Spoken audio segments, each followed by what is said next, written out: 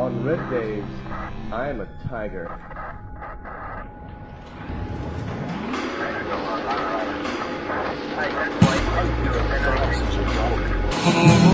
You sit on the sidewalk.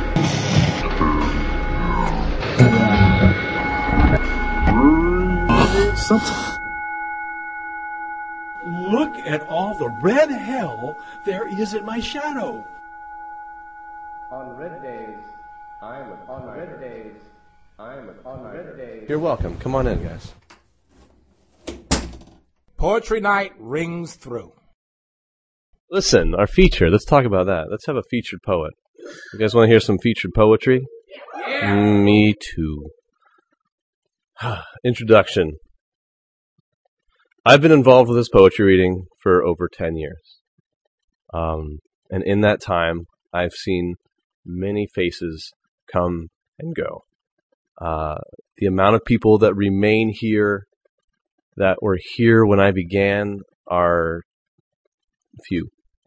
Through the years, though, a few individuals have come back to us and continue to come back to us no matter where they've gone on in their lives. Graham Isaac is one of those individuals. I've known Graham Isaac for over 10 years, and I still like him, which, hold on, is saying something. I'm persnickety. I quote Graham Isaac's poetry all the time because I can do that, and no one knows it because he doesn't live in Bellingham anymore. And when I tell people they want to be eaten by wolves, it's just one more in-joke that they don't get. Graham Isaac, of all the poets I know, I want you to be eaten by wolves the most. Not because I dislike you, but because I think your poetry is delicious. Ladies and gentlemen, would you please welcome Graham Isaac to the stage.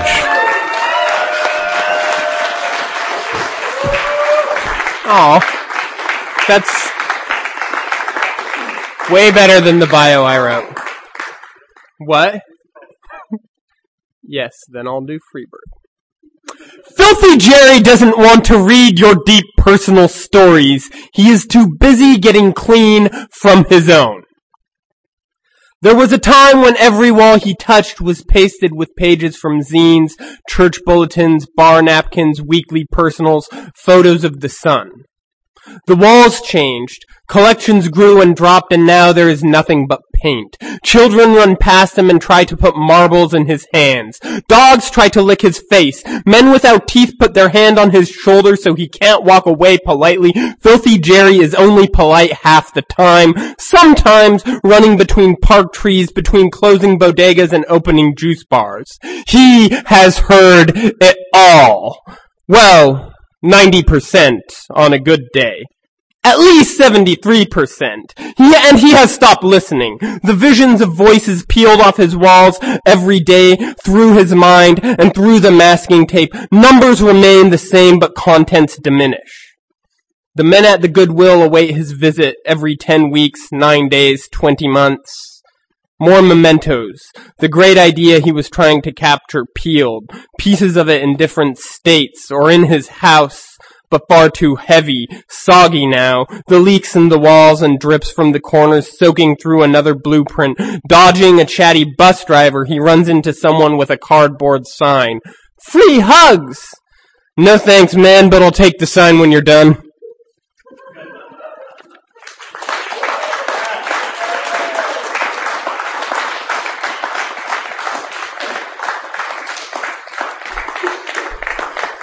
The last day of my 20s, I stand in a narrow room where they ask questions about incarceration history and my sexual habits and steal blood from my right pointer finger and inspect my arms for veins and elbows for bruising. A tight, smiling woman in a loose white coat checks boxes. No tattoos, no piercings, no jail. Later, but not much later, I stare at the sheetrock ceiling as narrow tubes suck fluids from my body and gaunt-cheeked women with needles and tape walk slow. Skin swabbed and stabbed. Rows of blue beds, arms flexing furious. My jeans are torn at the cuff and stringy at edges as they've been since birth. My mouth is crusty and dry like a childhood sickness. My shoes soft and molded to my feet, like they will when I am fully wrinkled. This place is like a hospital. The ceiling is like a hospital's. The white coats are like doctor coats. The halogens are like, beds are like, but they won't let you sleep. Starts and splutters. Nurses thumping the sides of pillows. A man in a green mesh back, gray beard, and freckled arm bolts! Almost yanks his needles out. We dehydrate on speckled cushions, lulled hard by barely audible films. This is like some other beds I've slept in where ceiling and lights and noises kept me from rest, and I pulled blankets and arms off me before shuffling back into daylight and tearing bandages, avoiding goodbyes. Staring down the rows of needled, placid prison tattoos and smokers' necks, the man who unhooks me is haggard but friendly, gray, half-shut eyes and slicked hairs. Taps my novel and tells me if he could be anyone from literature, he'd be Aloysia from the Brothers Karamazov, the good one.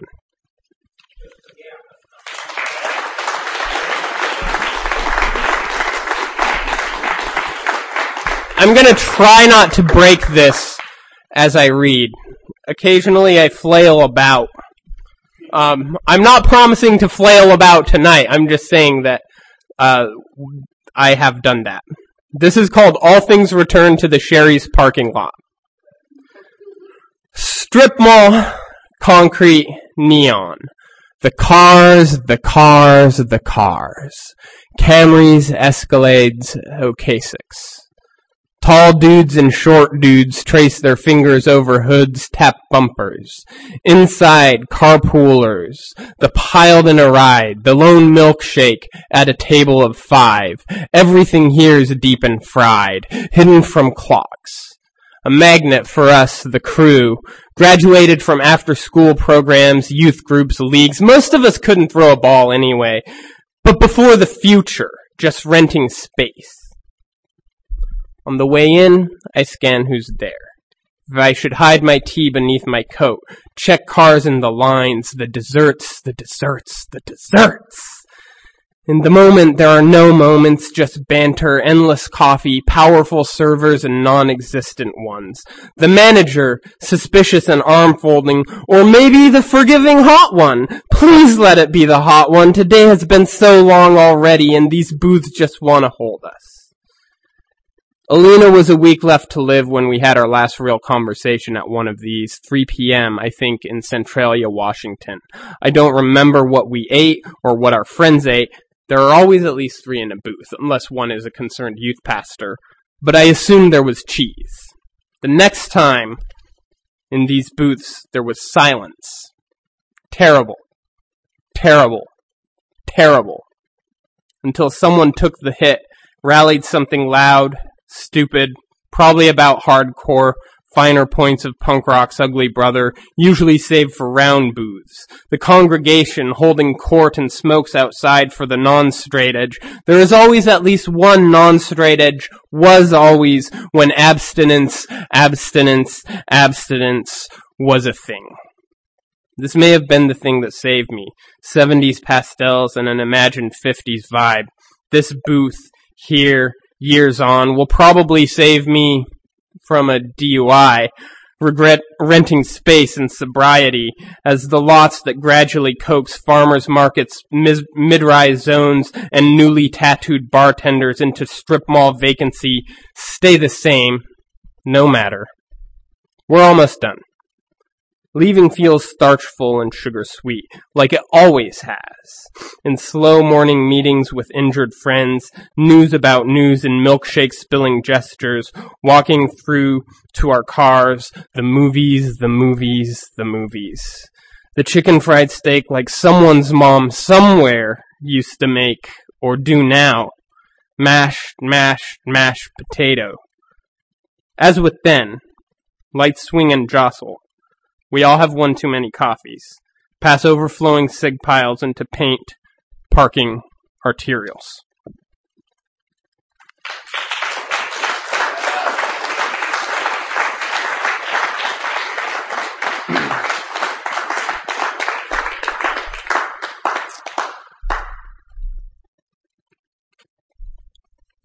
The water fountain croaks like a dying elephant, pipes clanging like they're being climbed by Spider-Man. All the character in the molding, in the window frames, can't contain the prayer circle's glares as Susan tiptoes back to her chair. The lamplight and candles, a man sitting on a pillow in a converted loft as office, event space, and cathedral for a new monastics community faith circle.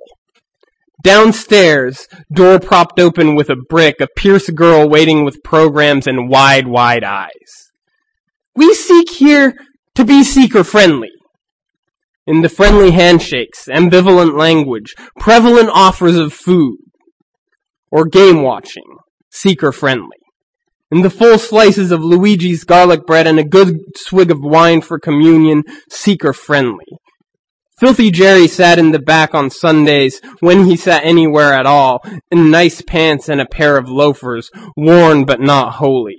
As the pastor passed it, Filthy Jerry's hands brushed hair out of his face, remembering his grandmother had told him you couldn't look Christ in the eye with long hair.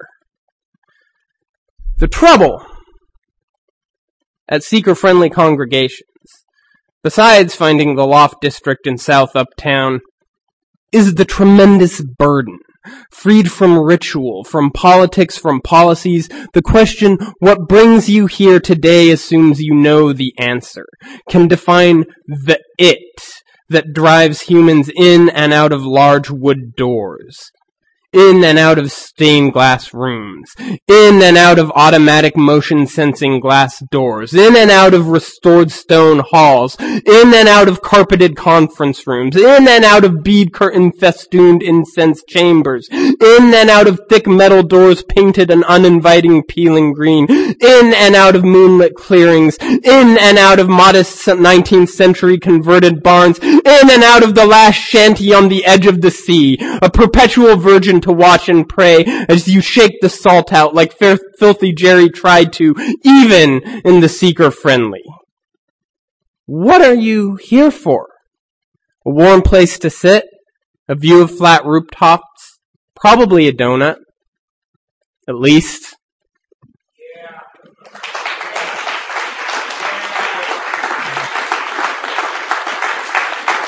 I'm going to be awful right now and ask if anyone has any water that I can snag for throatness. I'm really stoked to be back here. It's taken me a long time, not because I haven't wanted to come back, but because this is the first new thing I've actually put out since I came back from Wales. It's called Filthy Jerry's Guide to Parking Lots.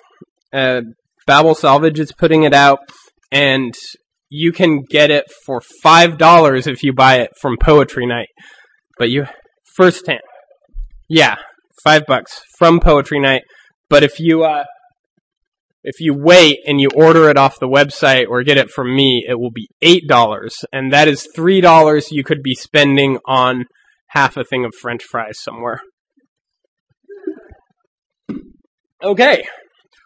So, let's do a short one. This one's for Rachel. It's called All Things Traveling Northward. Between Cruisin' USA's Duck and Crash and Alien Warfare, a decided sigh. A line around the block for Tacoma in faded plaids. Here, above breaking red tile, I held your hand, anticipating February sunsets over the clean facade of Victoria, Vancouver's retrofuturism looming from nowhere. Tickets say northbound, but nothing so fancy, and buses take longer alone.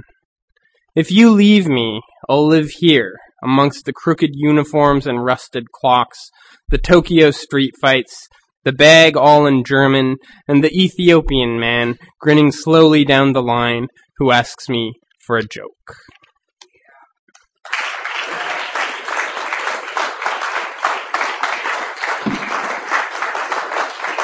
Has anyone here ever had a really shitty job?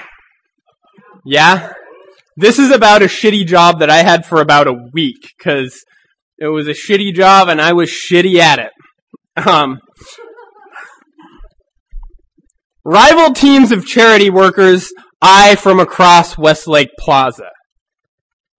They collect for organizations with children and progress and America in the title and know new when they see it.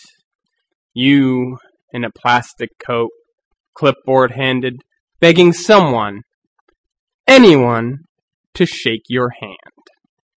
If they do, mark it. If they hear the entirety of your sentence, mark it. The entirety of your scripted paragraph, give yourself a point. Work your way up.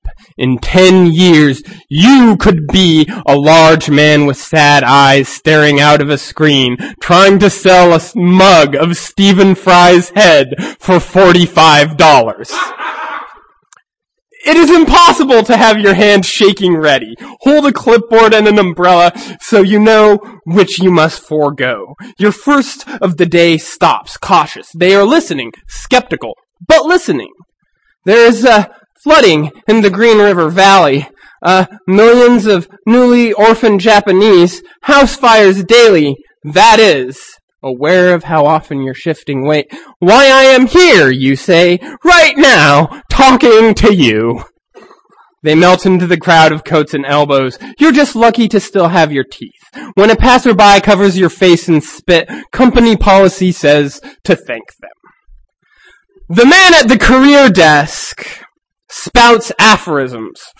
Oh, a little hard work never killed anyone.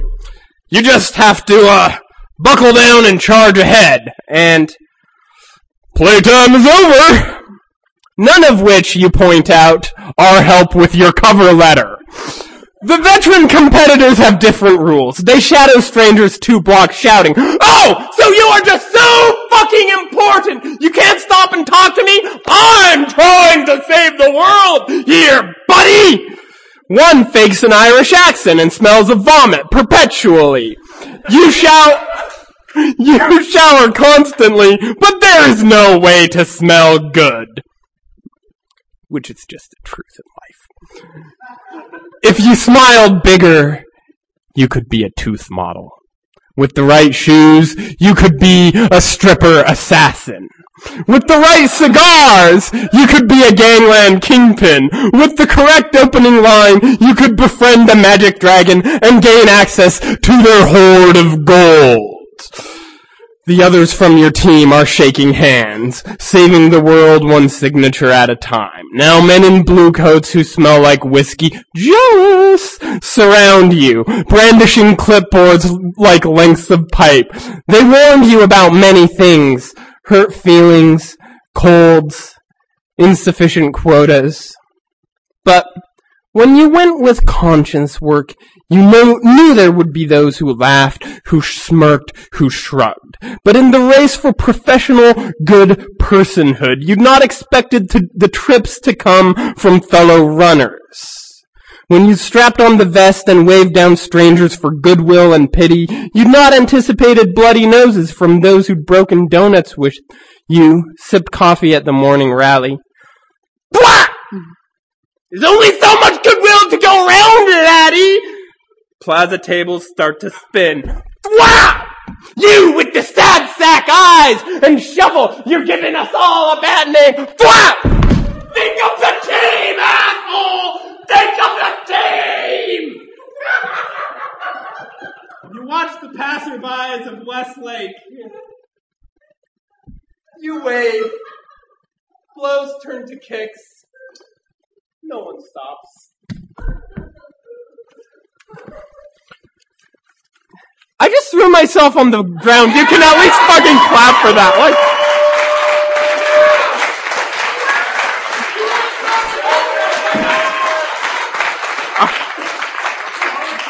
Okay. I believe I am going... Yeah, I did not actually get violently assaulted by other people who were canvassers, but poetry does do that sometimes. I'm going to do one short piece and then 3 medium pieces, if that is copacetic. Okay, cool. So continuing in the All Things theme, all things return to the Jack in the Box parking lot. Benadryl and Dayquil, and on a good day, OxyContin. Cheese and patty, and on a good day, bacon. Sky over the lake smeared with clouds. Sign over dentist's office barred windows swinging loose. Crime Watch posters above crumpled, unfilled DSHS forms. Church barbecue posters above crumpled, unfinished portraits. Here, where nothing can ever taste sharper or cheesier, fuller. Here, where grease and meat clog and choke. Rappers scuttle down the street like tumbleweeds.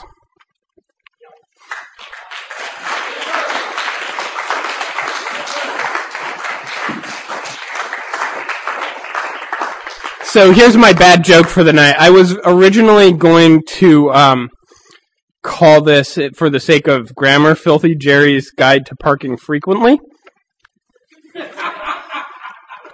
Oh, why did I say that?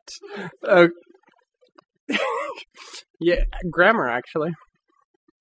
I'm also a bartender. Right now I work at a pretty good bar that I like a lot. I used to work at this bar that this poem's about. And this is after Richard Hugo's Death of the Kapowsin Tavern. I can't edge the questions out with sound. The red walls, sticking cables out for repoed televisions, those corners used to hold a gaze. The remote's still here, with batteries, next to the internet jukebox. Every bottle 2 shots away from empty, except the extra vodka. I used to have excuses at the ready. New shipment on Tuesday, repairman tomorrow. Now we are just running things out, and a slow head shake is all I muster. Have you heard the one about the bar that ran out of beer? You're about to! Friday stalwarts hold up their end of the bargain, staying for another quick drink, a song, compromising selection for support. The karaoke host cracks jokes about microphone Viagra to keep us all in wry grins, at least. The mermaid-painted windows looking sad, or drunk, or both. But haven't they always? 2 or 3 first-timers show query about wino taps, beer spouts, and first stages of rust. Nothing dies slower than a scene.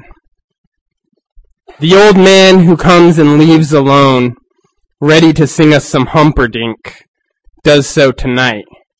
Evening edges on to 1 a.m., and still some singers, treading the soft crunch of abandoned straws into the carpet.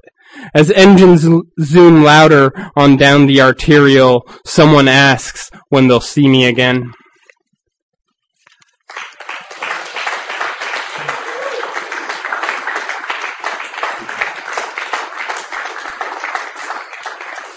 There's very little gas left in the car. There are very few cars left in the lot. There are very few lots left in the city. There are only 3 cities in the state, and the state is the only state in the union. The union is floating above a burnt-out tire factory, and the rest of the map spots are all shadows or foreshadows.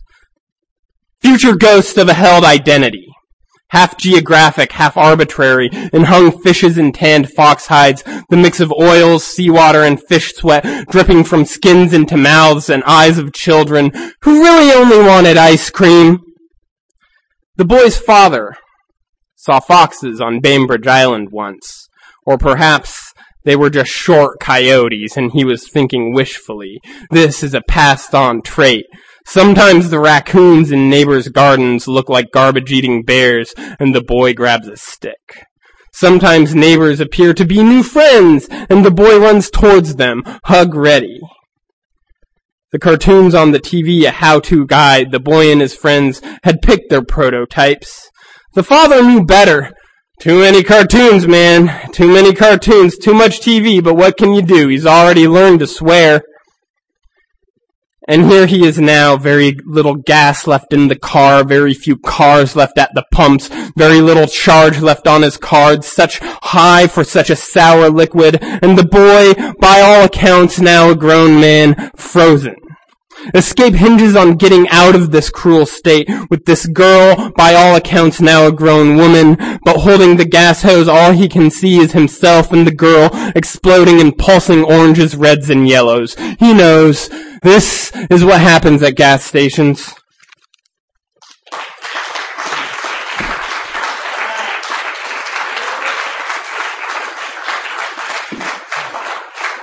Thank you. It's so good to be back. There's so many people in this room that I love. I've actually implanted several mirrors up there so I can look. Also, if you are in Seattle on a Sunday night, which is, I realize, not likely, but on the 17th of February, we're doing a release party for this book. And not only myself, but Ryan Johnson, the Jason Conger Word Orchestra, Emily Wittenhagen, and a new comedy duo called The Great Consultation are going to read. It's going to be awesome. And it's at the Rendezvous Jewel Box Theater. You can get at me afterwards or get at other people. This is the last piece. And I tried to save the one that actually makes me snicker for the end, because I realize this is heavier than than what some of you are used to from me. But although this poem's actually really horrifying and tragic as well. So, Filthy Jerry gets paid in store credit, in a bed at the end of the hall, in tartar sauce, nets, hooks, and whatever he can catch. Filthy Jerry takes the jobs that come, or sometimes they take him, unexpected, as he rides the bus, staring half awake and pleasantly rubbery at ads for new university studies. Call this number for a study of male sexuality in singles between 18 and 45. Filthy Jerry gets paid in breath mints, soap, and Febreze, in experience, valuable experience, references and resumes he can't turn in with dirty hands. Although, he washes more than you'd know, but once a nickname sticks, I mean seriously, just ask Impotent George, who's been running train on the Bethany Presbyterian Choir since 2006. Filthy Jerry gets paid in oily denim, pressed collars, in dusted air filters, and scrap metal that could turn into money if he does all the hauling. Gets paid in long-form infomercials from the 1990s. Gets paid in stacks of rubber-banded Lincolns, in envelopes that inevitably come up thin. In the waiting room for food stamps, Filthy Jerry has learned his role is to sit. He knows the perfect way to sigh disgusted, blow a thin stream of cheese air up past lip hairs, is never surprised to come back another day. In line to cash in after a game, expects a storm of crows to peck away his winnings before they matter. Death, taxes, outsourcing, neighborhood watch, sea legs, rust cuts, blackouts, neighborhood cops. He hooks his ropes, flies wide but repels back into corners, couches, Coinstar machines, printing the net total of realistic hopes. Into arms dinners that are glad to see him, the French Quarter, Skid Row, the PowerPoint presentation, the photo shoot, the steady gig and wearying questions. The house he had and lost and had and lost and lost again somehow, and then had and sold. 10 frogs in the pond outside the new housing development. He has learned the numbers. It is 10, exactly. Next year it will be 5. Filthy Jerry gets paid in back issues of Architectural Digest, read on trams, trains, buses, the backs of lurching pickups. Filthy Jerry! Punch sober stumbling Filthy Jerry! What the? In thin halls with blood on the wall, metal offices covered in grease, the lobbies of porno theaters where his friends stroke themselves in booze. Filthy Jerry wakes up on the way. 2 vouchers between thumb and pointer finger, thinly aware of how he got here, has no parachute, hovers over the far clean sunsets of the Northwest and the gutted smog of California, rolls out of hay bales to the skylines of rusted empires, naval fleets floating down the river, human galaxies spread and tearing, the late night recruiting ads of war, the community night classes of peace, the collar grab and face slap, probes from idealists. Yes! I am here! I was there! And there are ways I'd like the world to be. But I am so hungry, and the only real thing is that sandwich in the window, and that is where I'm headed now.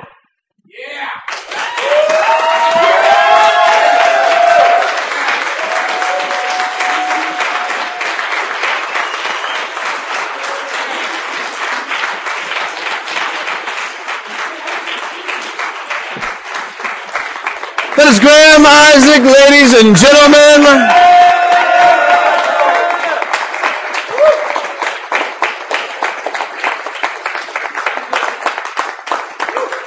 I like a poet who reads and then just gets right the fuck off the stage. North America hundreds, maybe even thousands of dollars a year. Are you sitting on the sideline? Decades or something to see a big old folder like that. Very unique style.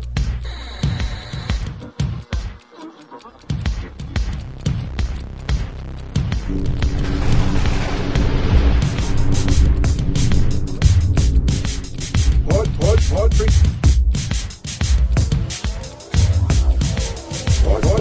Poetry.